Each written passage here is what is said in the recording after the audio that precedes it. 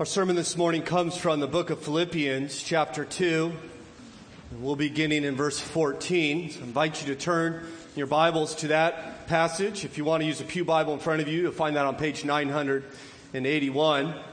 And though the verses will be on the screen when I first read through the text, I do encourage you to have the Bible open in your lap. And we're going to, as is our custom, just work verse by verse through this text. And I think you'll find it very helpful as you follow along to have the scripture before you. It will be a reminder to you that what we're considering today is not a man's word, but it is God's word. And I think you'll find that very helpful. So that will be in Philippians chapter 2. We'll begin in verse 14. If you're finding your way there this morning, I failed to mention earlier that this evening, Josh and Jessica will be back in front of the church at 6 o'clock tonight. And we're going to have an opportunity to ask them questions and hear their answers. And so I can't wait for that. That sounds like a lot of fun for me and for some of us. And so I hope you do plan to come back, and this will be your opportunity to hear from Josh and Jessica. And I trust we'll be richly blessed by that. That will help inform us as we gather together on Wednesday night. One other thing I failed to mention as well is that Wednesday night, I do hope you come, because not only are we going to be voting for this disbursement of funds and for to call Josh, we're also going to be voting to enter into a missionary partnership with our brother Ryan Kopis, who many of you know now, and he and his bride have just been appointed to Central Asia by the IMB, and they're going to be down there for their training later in August. And so I do hope you'll be there on Wednesday night as we enter into that relationship with Ryan. You'll hear more about it on Wednesday night. So hopefully you found your way to Philippians chapter 2 and verse 14. Hear now the word of God.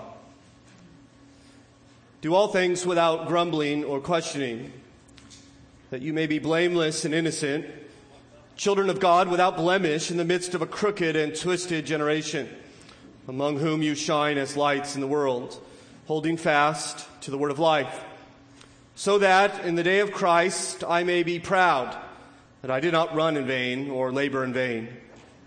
Even if I am to be poured out as a drink offering upon the sacrificial offering of your faith, I am glad and rejoice with you all. And likewise, you also should be glad and rejoice with me. And Father in heaven, we thank you for this time now that we can come and to hear from you. And we come before your word, and we ask you, Father, to speak to us, that you would serve us now, that you would reveal yourself to us through what the apostle calls the word of life, and may give life today. Perhaps there are some who do not know Christ as their Savior and Lord. It would give life to them as they hear his word. Their Spirit takes that and works in their heart. For many of us, that your word would sustain life and grow life in us as we seek to follow Christ with all we say and do. And so please come by your Spirit now, we pray in Jesus' name. Amen. It was on a foggy winter night in 1699 when a stately trading vessel was sailing off the southern coast of England. The ship's captain tensed as his navigator announced that they were approaching the infamous Eddystone Reef, which had caused untold shipwrecks up to that day, costing hundreds of sailors their lives and sending thousands of pounds of cargo to the bottom of the English Channel.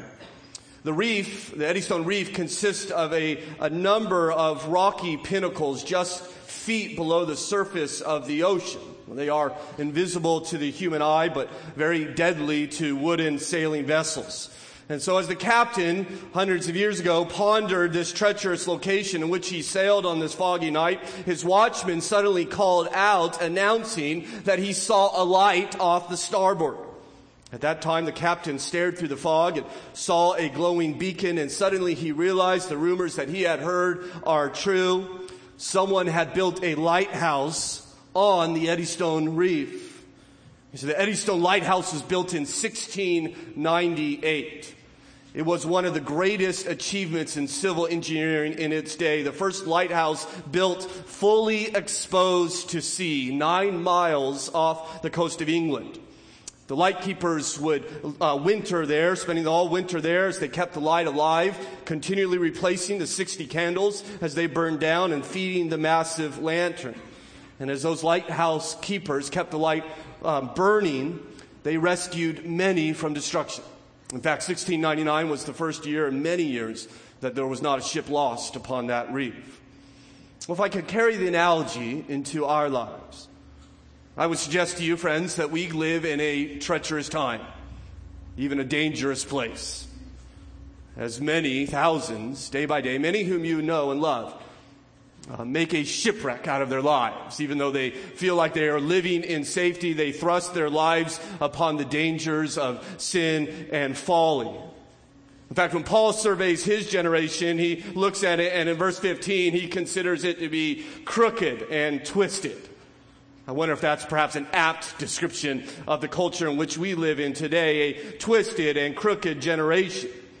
If that's the case, then what are we to do as we live amidst a culture like that fits that description, as we live in a difficult situation and one that seems to be increasingly treacherous in our day? How are you, Christian, to live in the midst of that? Well, interestingly enough, the apostle does not simply say you do your best to safely navigate these waters. It's how many live, I think. Followers of Christ think, okay, this world is going the wrong direction. We're just going to retreat and hide and shelter down, and we're just going to try to make through it as we protect our family, my kids, and my life. But rather than saying every man for themselves, the apostle has different command for us. He said we are to shine as lights. You see that in verse 15? That you may be blameless and innocent children of God, without blemish in the midst of a crooked and twisted generation, among whom you shine as lights in the world. We shine light on the danger of sin. We are to show one another how to live. You see, the apostle looks at his culture and sees the sin in it, and he therefore beckons those who follow Christ to influence the world around them. It reminds me, of course, and perhaps you, of our Lord, who, in preaching the Sermon on the Mount in Matthew 5 and verse 14, said, "You are the light of the world. A city on a hill cannot be hidden. Neither was one light a lamp and put it under a bushel, but instead they put it on the stool that it may give light to everyone in the room. In the same way, let your good deeds be seen by others. Let your light shine," he says, "that they may glorify our Father in heaven." It seems this is what the apostle is calling us to influence our culture, influence our generation. You know, of course, that you are a product of influence. That people have had a massive influence on you. You are who you are today because of other people. The job you work, the hobbies you enjoy, the way you parent your children or husband your wife or spend your money is largely dependent upon how other people have influenced you. I mean, even this very moment, you're demonstrating the influence of others, aren't you? As you sit here in these pews on a Sunday morning. You do realize it's Sunday, right? I mean, it is beautiful outside. Are there not wonderful things you could be doing other than this? Right? You could be reading the paper. You could have slept in this morning. You could be working in the garden on a cool May day. And yet here you are. How incredibly odd. You're sitting in pews listening to a man talk to you in an extended monologue from an ancient letter written to an obscure people. And yet you come. Because I imagine others have influenced you. You're here today because of the influence of others. Some of you perhaps experienced that influence rather aggressively this morning as you were made to come. Others perhaps can trace that influence to people in our past, perhaps parents or friends long gone. They have influenced us. They have made an impact on us. In fact, we're influenced even from the earliest of age. Allegedly, a child who usually was driven to school by his father was one school day driven by his mother. He asked his mother on the way to school, "Where are all the idiots?" His mother was somewhat surprised, saying, What do you mean?" He replied, "Well, when Dad drives, there are at least 3 or 4 idiots on the road." Right? You see, the influence impacts us from the very beginning. We're impacted by others. And Paul here in this text actually is aware of this. And yet, rather than inviting us to simply consider how we have been influenced by others, he actually wants us to ponder our influence upon our culture. How is it that we impact others? In fact, I think as we look at this text, it'd be helpful to remind us of the context we find ourselves in as we have been working through this letter to the Philippian church. Last week we saw that he had called us to work out our salvation with fear and trembling. For it is God who works in you both to will and to do for his good pleasure. And he told us to do this great outworking of our salvation in light of what Christ has done for us. So you remember it was some time ago that we considered from verses 5 and 6 all the way through 11 what Christ had done as Paul rehearses in our mind the unimaginable descent that Christ had taken as he left heaven and took on flesh and became a servant and served us by obeying God even to the point of crucifixion, in which God responded by this catapulted exaltation to place Christ above everyone else. Though most people disregard him, he said one day everyone will know who he is, as every knee in heaven and on earth and under the earth bow to him and every tongue confess that Jesus Christ is Lord. This is where we are. And we find ourselves in this place as Paul has rehearsed these majestic and eternal truths. And then we come to verse 14 and he says, now stop whining. Or verse 15, your neighbor's crooked. Or verse 17, I may be dying. You see, we're coming down from the mountain here. We had mounted the peak of Philippians earlier in this chapter.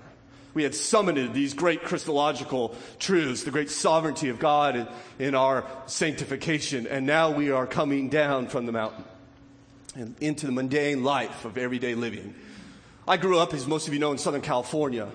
And one of the things you do when you're in Southern California, in the LA basin, you get used to the air you breathe. In fact, you get used to being able to see the air you breathe. But every once in a while, when we would go backpacking in the mountains in Southern California, up in the San Gabriel Mountains, the first thing you would notice is the air. It almost hurt to breathe for a little bit, and you felt dizzy as you actually got oxygen to your brain, and it was like your lungs became unshackled, and you would get out of the car and smell the pines, and the first thing you would do is you would just breathe. That would be like an activity. You would do that for fun. You would sit down on a log and just enjoy the air in which God had made. And I feel like that's where we've been in Philippians. We've been on the peak. But you can't stay up there forever, can you? The backpacking trip has to end. And we would literally drive down the mountain. And before you left the mountain, you would see the haze into which you were plummeting back down into, the layer of smog. And I feel like that's where we are in this letter. We are coming back down into the smog of everyday life. We might prefer that Paul keep talking about these great Christological truths and the work of God, but he wants us to take these truths and help inform us how we are to live. See, we understand these truths that we've considered, but we don't leave them behind. They come with us into Monday mornings and Wednesday afternoons and help us understand, how is it that I am to live a life worthy of the gospel, as he called us to do in chapter 1 and 27. Or how is it on Tuesday morning am I to have the mind of Christ, as he told us in chapter 2 and verse 5. Or how is it on Saturday afternoon I work out my salvation, as he told us in chapter 2 and verse 12. And it's here in the nitty gritty that he begins to explain in this text before us how it is that we work out our salvation, that he called us to do so just a verse or two earlier. You see, we first of all are to work out our salvation through trusting contentment. Again, before review, look in verse 12, and we'll go all the way through verse 14. He says, therefore, my beloved, as you have always obeyed, so now, not only in my presence, but much more in my absence, work out your own salvation with fear and trembling. For it is God who works in you both to will and to do for his good pleasure. And do all things without grumbling or questioning. And so he says, work out your salvation and do so with fear, do so with trembling, for God is working in you. And so we wonder, well, how? How do I work out my salvation? Well, he tells us, stop complaining.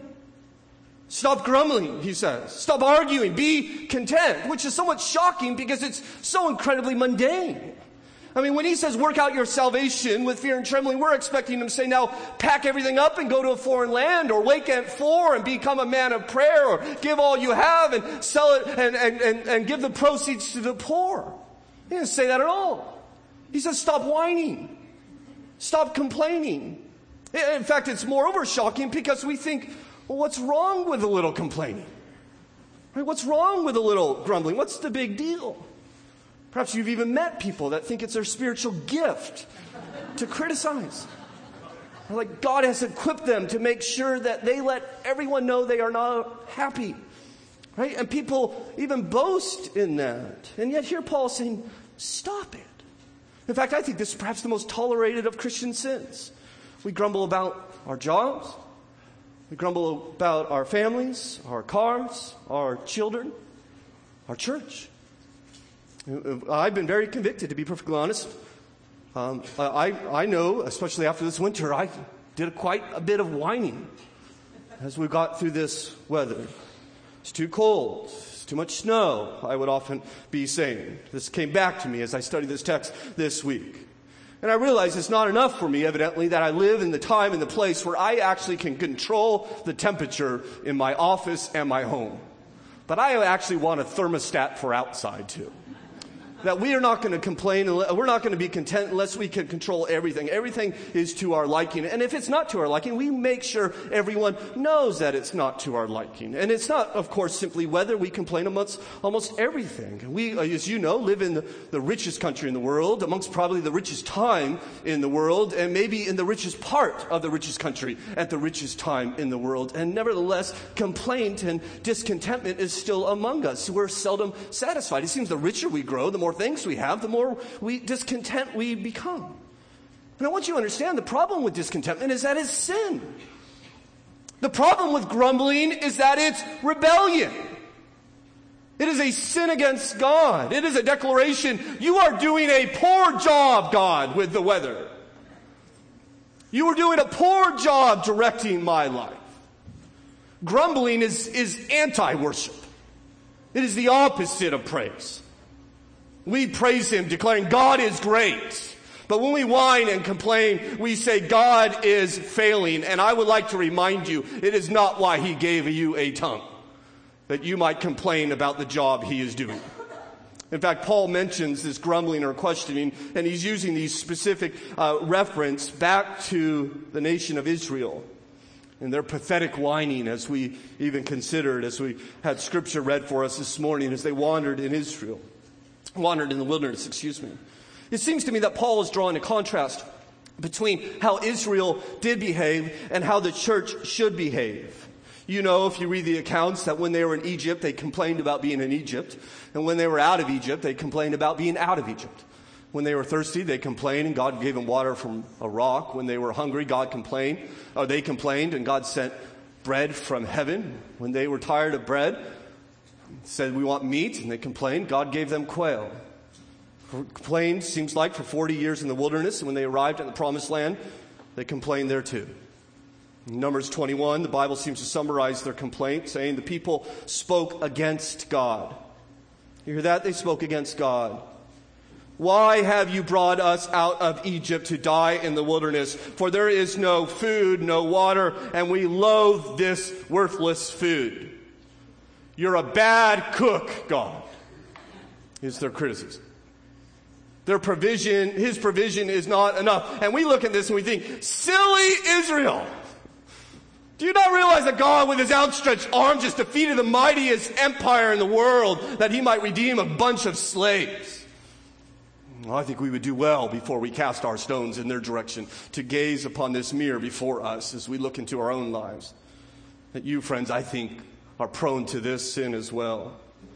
It is against God, as Josh read in Exodus 16. Your grumbling is not against us, Moses said, but against the Lord. They rejected God's plan. They rejected His leaders. They rejected God Himself. God's response is recorded in Numbers 11, saying, the people complained in the hearing of the Lord about their misfortune. And when the Lord heard it, His anger was kindled.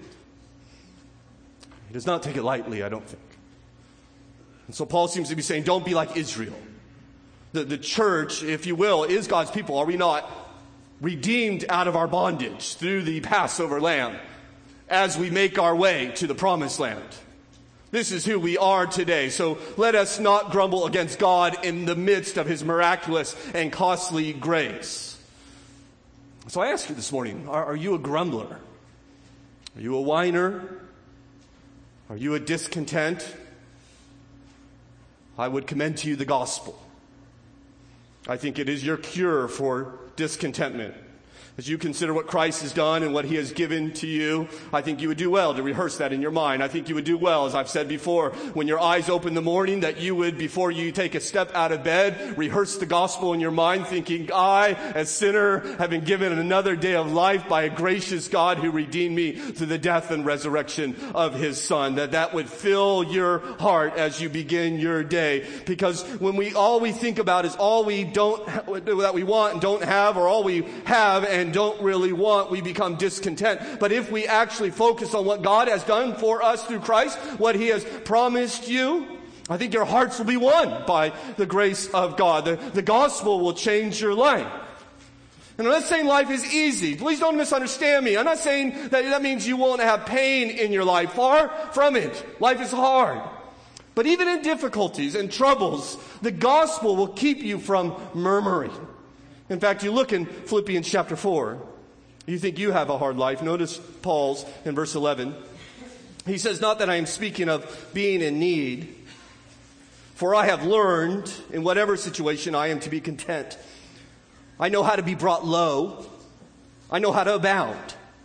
In any and every circumstances, I have learned the secret of facing plenty and hunger, abundance and need. I can do all things through him who strengthens me. You see, what he's saying is that I am a content man because of the gospel. I have learned the secret of contentment even when I'm starving. It is that God loves me and God has poured out grace upon me and God has promised great things for me. The gospel, I think, will remind you of these truths. In fact, it will remind you that you do not deserve better, which seems to be the root of complaining.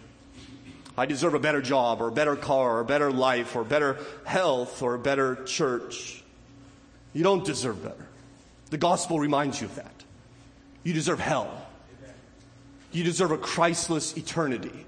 That's what we deserve. And so let us not grumble against God while he's saving us from hell. Let us not murmur against him while he is saving us from our sins. Beware of a grumbling spirit. It is ingratitude towards God. It will impede the growth of your own soul, and it will be an undertow upon the church. In fact, often our grumbling is not just against God, but it is against each other, isn't it?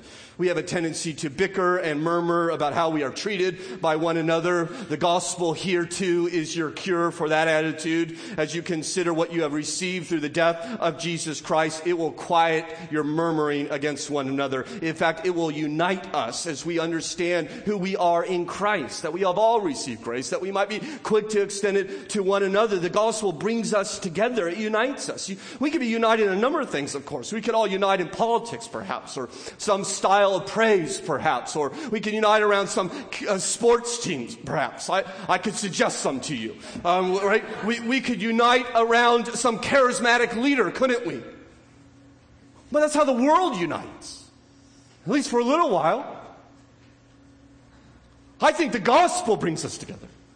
I think the gospel unites us. Not like a bag of marbles. Once when it was opened or torn, we all spill out and go our own way. But no, we're like a magnet with iron shavings. The gospel doesn't hold us together. It draws us together. And even as some force rips us apart, we are all drawn back to one another because we are all drawn to Christ. That's what the gospel does. It brings us to one another because Christ brings us to himself. What a change we would be. Don't you think? What a different people we'd be if we were so overwhelmed by the gospel that complaint never even occurred to us. Grumble? Complain? Oh, but I have grace. I have forgiveness. I have eternal life. I am a new creation. And one day I shall walk upon a new creation in perfect fellowship with my God for all eternity. How could I complain against one who has given me so much? Grumble, complain against one another. Oh, but I have been forgiven of 10,000 times more than whatever any man can do against me. How then can I receive the grace of God and murmur against my brother? No, I will not complain. I wonder what bondages we can free in people's lives if we became a community, a faith community with perfect contentment in gospel. Too preoccupied with gratitude to complain. This is what Paul calls us to, this content faith community. And in doing so, he says it will give visibility to the gospel. As we consider number 2, we are to work out our salvation through a brilliant witness. Again, verse 14, he says, do all things without grumbling or questioning, that you may be blameless and innocent, children of God without blemish in the midst of a crooked and twisted generation, among whom you shine as lights in the world. He says that we're to be blameless. In fact, the contentment leads into that. You notice the beginning, first word in verse 15, that, so that. This is a purpose clause. Stop grumbling, so that, if you will, in order that you might be blameless and innocent. Blameless is this idea there's no scandal to my life. I'm not causing people to stumble by my witness. Innocence is this inward purity that he's referring to. He goes on to say you'll be children of God without blemish. You'll be like God. You'll look like God your Father. Not that you're sinless, but that you're genuine towards him. And this content, blameless life that Paul is calling us to becomes a witness, he says. It becomes a brilliant witness. We begin to shine as lights, or some translations say as stars in the world. And you think about our world, it's growing increasingly dark, it seems to me. At the very least, I think it would be true to say we live in a crooked world, a world that is walking upon its own crooked path, or we live in a twisted world or a depraved world. That it seems that sin is growing, but even if sin is not growing, there seems to be an increasingly greater joy in sin, an increasingly greater boasting in sin in our day. And day by day, we hear these reports of how the West seems to be gladly plunging itself into darkness, into crookedness and twistedness. And we have choices before us as we consider that. We could scream and get angry, can't we? What are you doing to our country, we could say. Or perhaps we could withdraw and hide and just try to make it through. Or maybe even yield and go with the flow in order to be relevant to an increasingly twisted culture. All these are our options, but there is one option which the Bible actually suggests for us to face, is that as the darkness abounds, so does our opportunity to be a witness to light, to the gospel. After all, when do stars shine the brightest? Well, it's when it's dark outside. When you leave here this afternoon, the stars will be shining, all of them. You just won't be able to see them. They're blocked out by the sun. And even on a full moon, it seems like the stars are dim. But when it's dark outside, when the sun is set and the moon is new, the brilliance of the stars seem to grow. As darkness abounds, so does their brilliance. In fact, most of you have never really even seen stars. Maybe you think you have. But until you lie on your back on an alpine peak at 12,000 feet, some dry Southern California air, and look up into the sky, well, you haven't seen them like you could see them out there. In fact, it was years ago I was backpacking in southern Utah, and I flew into Vegas, and it was a long flight, and I got a rental car, and I was driving some backcountry roads through southern Utah to get to the trailhead, and it was dark out. I mean, it was dark. And I had not seen a car in 40 minutes or so. And it is dark out here. And I kind of wanted to see how dark it was. So I had this wonderful idea. I'm just going to turn off my headlights real fast. Right? And so that's a bad idea, in case you're wondering. At least if you're going to turn off your headlights, make sure you stop the car first. But in fact, we don't have time to finish the story. But it was just this to say it was a bad outcome. Right? It was like a blanket was thrown over the window, and I couldn't see anything. I mean, it was dark, and I remember driving to that trailhead around 2:30 in the morning, and I was exhausted and tired, and I just wanted to get up and set up my tent so I get on the trail early in the morning. And as soon as I stepped out of the car, I saw what I had been missing, and I was arrested by the brilliance of the sky. You see, southern Utah has some of the driest air in the world, and the stars shine there brighter than perhaps any place else. And I just sat down there on a stump, even though I was exhausted, and prayed and worshiped and honored this God who had made these stars that assaulted me in their brilliance. I want to be like that. I want Hamilton Baptist Church to be like that. That we live so close to Christ that we can't help but draw attention to Him by how we live. Shine like stars in the sky, he says, not so that we can be thought of well, but that Christ can. Maybe you have a dark situation in your life. Maybe it's in school or work. Please understand God is giving you an opportunity through contentment and purity to shine, to be bright. That Christianity will stand out when rightly understood in this selfish and whining, self-pitying world in which we live.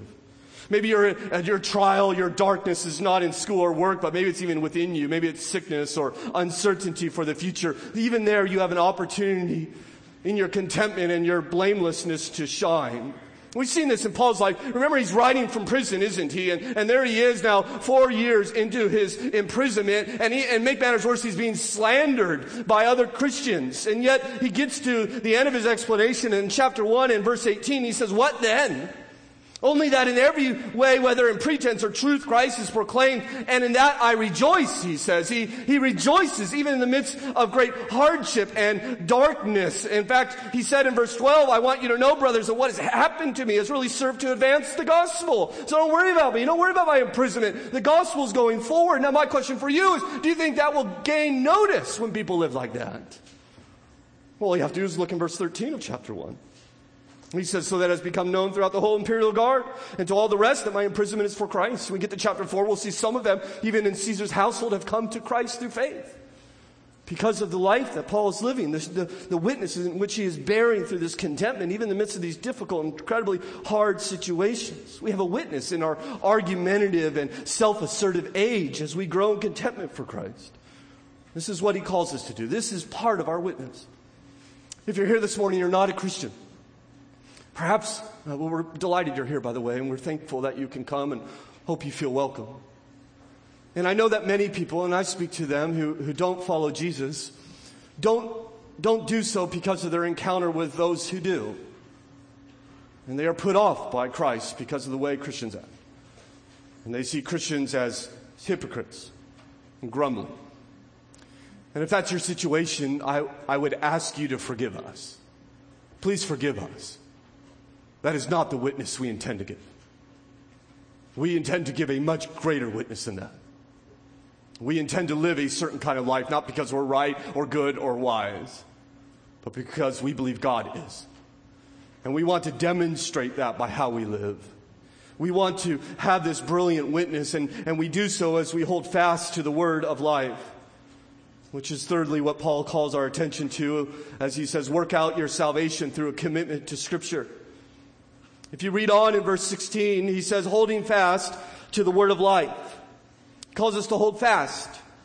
Hold fast means to focus on. It means to not be moved from. In 1 Timothy 4, he uses the same phrase saying, "Keep a close watch on yourself in the teaching." Or in Acts 3, the Bible says, he fixed his attention on them, expecting to receive something from them. It's focusing in on something. Or in Acts 19, it says, Paul himself stayed in Asia for a while. It's a refusal to be moved from it. So he says, hold fast, focus on the word, never leave the word, he says. He focuses in, and if you want to shine like stars in the heavens, you must therefore never leave God's word. Place your focus on it. Don't get distracted, as it seems like many Christians do, by the latest Christian fad, the latest movement, the latest church growth idea. No, he says, stay with the word. We should be like Peter, who said to Jesus, "Whom shall I go to? For you alone have the words of eternal life." Remember when Jesus says to the apostles, "Will you too leave me?" I wonder if that's a good question for us. As church after church, it seems in our day, seems to abandon God's word in order to be relevant to this culture. At least that's what they claim to be. I wonder, will we leave too? No. Will we leave too, church? No. We won't leave the word. We must hold fast to the word. And even when you're barraged by people saying it doesn't work anymore, there's another way, get rid of the word, it's irrelevant, it's old, it's dead. We must hold fast to it. We must declare to Christ what Peter said, "Lord, we will never leave you, for who else has the words of life?" This is why we consider it every Sunday morning at length, work through it. This is why many of you throughout the week scatter into our communities and meet in each other's homes and discuss God's Word in small groups and how we can apply it to our life. He says we hold fast to the Word, for the Word is life. He calls it the Word of life, doesn't he? That's interesting. It may be because the Word gives life. And Peter tells us that you have been born again, not of perishable seed, but of imperishable, through the living and abiding Word of God. It gives life. It's a living Word. It produces life in us. But I think perhaps Paul is referring to the fact that it sustains life, that the Word helps us to grow, that it's through the Word of God we grow, that in our focusing on it, it keeps giving you life, it keeps giving you fuel to which you may shine. The Word will make you content. If we come to it again and again through the Spirit of God, the Word will make us pure. The Word will unite us if we hold fast to it. But if we do not, if you do not feed upon the Word of life, you will grow weak. You will grow unhealthy. It is your source of sustaining life. If you do not hold fast to it, you will not shine like you should. I don't care how much you love Jesus. I don't care how much you love Jesus. If you neglect His revelation, if you neglect His Word, you will starve yourself, and your light will not be bright for Him. He tells us to hold fast to His Word. You want your faith to be strengthened? Hold fast to it. For the Bible says faith comes from hearing, and hearing through the Word of Christ. You want to create joy in your life? Hold fast to the Word of God. These things I have spoken to you, that you may have, my joy may be in you, and that your joy may be full. You want freedom from bondage? Then hold fast to the Word of life. For Scripture tells us, if you abide in my Word, you will know the truth, and the truth will set you free. You want to be made holy, like Christ? Then hold fast to the Word of life. For our Lord prayed, sanctify them in truth. Your Word is truth. You want to have a fruitful life, a life of stability and abundance? The Bible tells us that on His law He meditates day and night, and He is therefore like a tree planted by streams of waters that yields its fruit in season, and its leaf does not wither. Do you want to have life and growing life in you? Then hold fast to the Word of life. For man shall not live by bread alone, but by every word that proceeds from the mouth of God. Learn, brothers and sisters, to read the Bible, to come to it, to study it, to consider it, and discuss it, and to pray over it, and to pray through it. And as you do, please be wary of the common question that sometimes we ask when we leave our Bible reading. What did I get out of it? We don't ask that question when we interact with each other, I don't think. Like when you speak to me or I speak to a friend, I don't leave evaluating that conversation thinking, now what did I get out of that conversation? We don't do that. Yet so often we come to God's Word and we think, okay, what did I get out of that? And if we then can't list anything, it's like it was a failure for us. I would like to remind you that the Bible is not a book of tidbits on how to live your life. It is not a book of hints or suggestions. Now, my hope is that you will get something out of it. But the Bible is the perfect revelation of God. We read it to know Him. This is how He reveals Himself to you. This is how we know who He is and what He has done and what He promises to do. Feed your soul upon who God is and His work and His future work, and you will begin to shine as the Word of God through the Spirit conforms you into the image of Christ. And by the way, be wary of the attitude, well, I already know that. Right? Oh, I've already read that one. I've already learned that. Well, do you already know what steak tastes like? Yes. Do you plan to eat more? Yes. Because it's delicious. You know what coffee tastes like? Yes. You plan to drink more? Yes. Because it is black elixir from heaven that helps us love God, right? Well, do you know the gospel? Do you know that Jesus died and rose again? Yes. But do you plan to go back to the gospel? Yes. Because it will feed your soul. It will transform your life. It will renew God's work in you. Do not starve yourself from God's Word. Do not starve your lamp from soaking your wick in the Word of life that you might shine. Hold fast to God's Word. brothers and sisters, I don't want to be legalistic, but I don't know good reasons for us not to be in His Word daily. I don't. Maybe there are. I'm not saying if you don't do that, you're in sin, but that's something I would suggest you talk to God about. It is your food. It is your soul. It is your fuel. Work out your salvation by holding fast, he says, to the word of life. And then lastly, Paul asks us, encourages us, commands us perhaps to work out our salvation through joyful sacrifice. As we read on in verse 16, he says, so that in the day of Christ I may be proud that I did not run in vain or labor in vain. And so what Paul is saying is that he wants to be proud of the Philippians, that they are following Jesus, that they are working out their salvation, as he called them to, that they are devoted to Christ. And he's very kind of fatherly here, as we've seen him throughout this letter. He has this fatherly relationship with them, and he wants to be proud of them.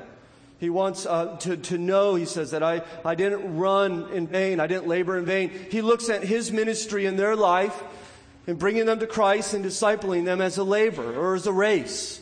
And he wants to make sure that the work that he's doing in their life, the race that he's running in their life, actually is working out in them, that it's actually producing the fruit in them and drawing them close to God. And he says something very similar in verse 17, though he changes the metaphor. He says, even if I am to be poured out as a drink offering upon the sacrificial offering of your faith, I am glad and rejoice with you all. And so here he's speaking of sacrifice. In fact, I don't know if you noticed, but in verse 17 there are two sacrifices. Paul is referring to himself as the drink offering or drink sacrifice, and the Philippians are the sacrificial offering. Note that again. Even if I'm poured out as a drink offering, that's Paul's sacrifice, upon the sacrificial offering of your faith. That's their sacrifice. And what they would do in the days of Paul, every morning and evening, they would sacrifice a lamb.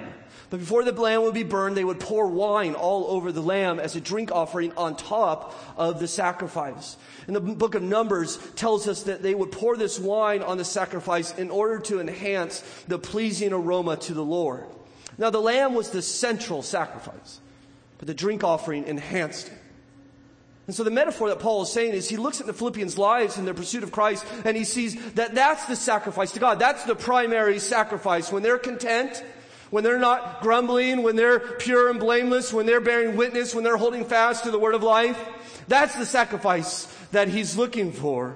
And then Paul says, and probably in a reference to his death, as we know he's waiting verdict from Caesar, whether it be executed or freed. Referring to his own death, he says, I just want to be the drink offering on top of your sacrifice. Such a drink offering will be useless, however, if there was no primary sacrifice. That's why he's saying, I don't want this to be in vain. I don't want to run in vain. I don't want to labor in vain. And Paul's, in other words, saying, I'm willing to do anything. I'm willing even to die, he says, if in doing so my life has drawn you to Christ. In fact, he's not only willing, he seems to be joyful. You know, notice at the end of verse 17, he says, I am glad and rejoice with you all. He says, even if I die, I will rejoice, he proclaims. And once again, we see in the book of Philippians, Paul returns to this golden thread of joy that is woven through the tapestry of the book of Philippians.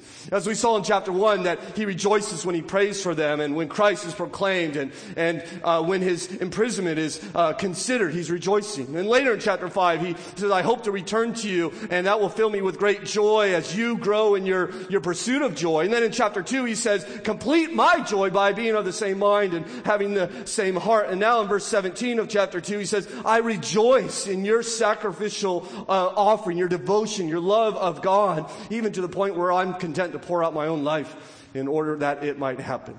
In fact, Paul's not only rejoicing, but he invites them to rejoice, as you notice in verse 18. Likewise, you also should be glad and rejoice with me. He wants everyone to have joy in this as we work out our salvation. And please don't misunderstand that when Paul speaks about joy here, it's not an invitation just to kind of smile, even though life is hard. It's not an invitation to plaster a smile upon your face in the midst of pain. It's not what he's asking. What he's inviting them to experience, and what I think he's inviting us to experience, is the joy that comes in times of ease and comes in times of hardship when our lives are devoted to the gospel. when our lives are devoted to Christ. This is why I think so few Christians don't experience the joy in which Paul refers to, because we hinge our joy on the circumstances of life. And when things are going well, then we're joyful. And then when things are hard, we become miserable and maybe even resentful, just like the world. We know little of Paul's joy that he commends to us. And I think we know little of Paul's joy because we know little of Paul's sacrifice. I think there's a link here between Paul's willingness to sacrifice and the joy that he has. I think there's a biblical connection. I think, therefore, when there is not sacrifice, when you live, in other words, to get your own way, when you are seeking your own interests above those of other people's interests, you will find joy to be largely absent from your life. Interestingly enough, it seems to be a paradox to me that when we begin to not seek our own pleasure for Christ, it is at that time when we find pleasure in living that way for Christ. For instance, you ever find people who are constantly seeking their own way? Do they seem like happy people to you? Often they seem to be miserable people, constantly wanting more and more. And yet here Paul says, I'm willing to sacrifice, and in doing so for the cause of Christ, it fills me with joy. So I wonder, what sacrifices are you making? What are you giving up for Christ? And this is not a call to, we're not going to pass the plates in a minute, so please don't misunderstand me. This is not a call to giving. It's not even a call for more ministry. Well, but what about your preferences? What about your own interests? What about your grumbling? What about laying that aside? What about sacrificing your own desire for the sake of your brothers and sisters in Christ? I wonder if you would find joy in that. It seems that's what Paul is telling us. In fact, the reason we find joy in that, in sacrificing for Christ, is because I believe when we do so, we actually find the source of our joy, namely Christ. In fact, you notice in chapter 3 and verse 8, this wonderful, incredible passage in which Paul, after rehearsing all of his achievements, all the things he has done, is willing to give them all up. He says, indeed, I count everything as lost because of the surpassing worth of knowing Christ Jesus my Lord. For his sake I have suffered the loss of all things and count them as rubbish in order that I may gain Christ. He wants to gain Christ. You see the source of Paul's joy? I'll give up everything if I can gain Christ. Gain Christ now, fellowship and intimacy and power to do his work. And then gain Christ then. In fact, there's a little phrase we skipped over in verse 16. If you look back in chapter 2, when he says, holding fast to the word of life, so that in the day of Christ, in the day of Christ, I may be proud that I did not run in vain. You see what he's thinking of and focusing on? He has his eye upon the day of Christ, that Christ is coming, he says. So I gain Christ now, and I'm going to gain more of Christ then, that Christ will return. In fact, you do realize that Christ has come to this earth. Perhaps you're here and you're not a believer. He came to this earth, and we believe as Christians he lived a sinless life. And yet he died upon a cross. Not because things got out of hand, but it was his intention to do so. He died because I'm a rebel and you're a rebel, and there upon the cross, he paid for the sins of all who would bow their knee to him as Lord. And 3 days later, he rose from the grave and ascended to heaven. And one day he has told us he is coming again. The Bible calls it the day of Christ, in which he shall fully undo all the ravages of sin and reverse all of the rebellion and sum up all things under his headship and leadership and invite us to live with him forever for all who would bow their knee to Jesus. You will not earn your place in that day. You can only surrender to him and receive his grace. If you have never done that, I'd love to be able to talk to you after the service, or perhaps get a cup of coffee with you this week. We'll have a great I'll buy the coffee. It'll be wonderful. I'm looking for reasons to get coffee, so it'll be a great time. So let's talk about this. Let's consider this gospel. But the gospel is that Paul says that Christ is returning. He's coming, and when he comes, he gains Christ more. And so he's coming. You do realize that he may come this afternoon, God willing. What a wonderful thing that would be. And yet he has tarried, hasn't he? He's tarried. And Peter tells us why he waits. He waits so that his people can bear witness to his gospel. He waits so that we can take the gospel to our neighbors and to the nations. And so maybe he's going to wait this week. I would invite you then to bear witness to him. I would invite you through the gospel to lay aside grumbling, seek contentment and trust as we as God's people shine like stars in the heaven for the glory of God. Father in heaven, we thank you. We thank you for the work that you have done in our lives. We thank you that Christ has come, that Christ has been raised, and that Christ is returning. And we thank you that you have redeemed us by your grace. Perhaps as we've considered here this morning, there may be one here this morning that does not know Jesus. I mean, they may know about Jesus, but they don't know him as their Lord and Savior. And we pray by your grace you would draw them to you, that you would give them eyes to see the glory of the gospel and a heart to love and to rejoice in Jesus. And for us, Father, who follow Christ, who claim him, Father, there is before us in this scripture many simple ways in which we can grow in our pursuit of him, grow in our Christ-likeness, working out our salvation as you work in us to will and to do. And so help us to be a people who rejoice in the gospel and therefore lay aside grumbling and yet seek to shine as your witnesses through our sacrifice and our purity and our contentment as we are refueled by your word of life. Help us to be people who follow Jesus well, we pray. In Christ's name, amen.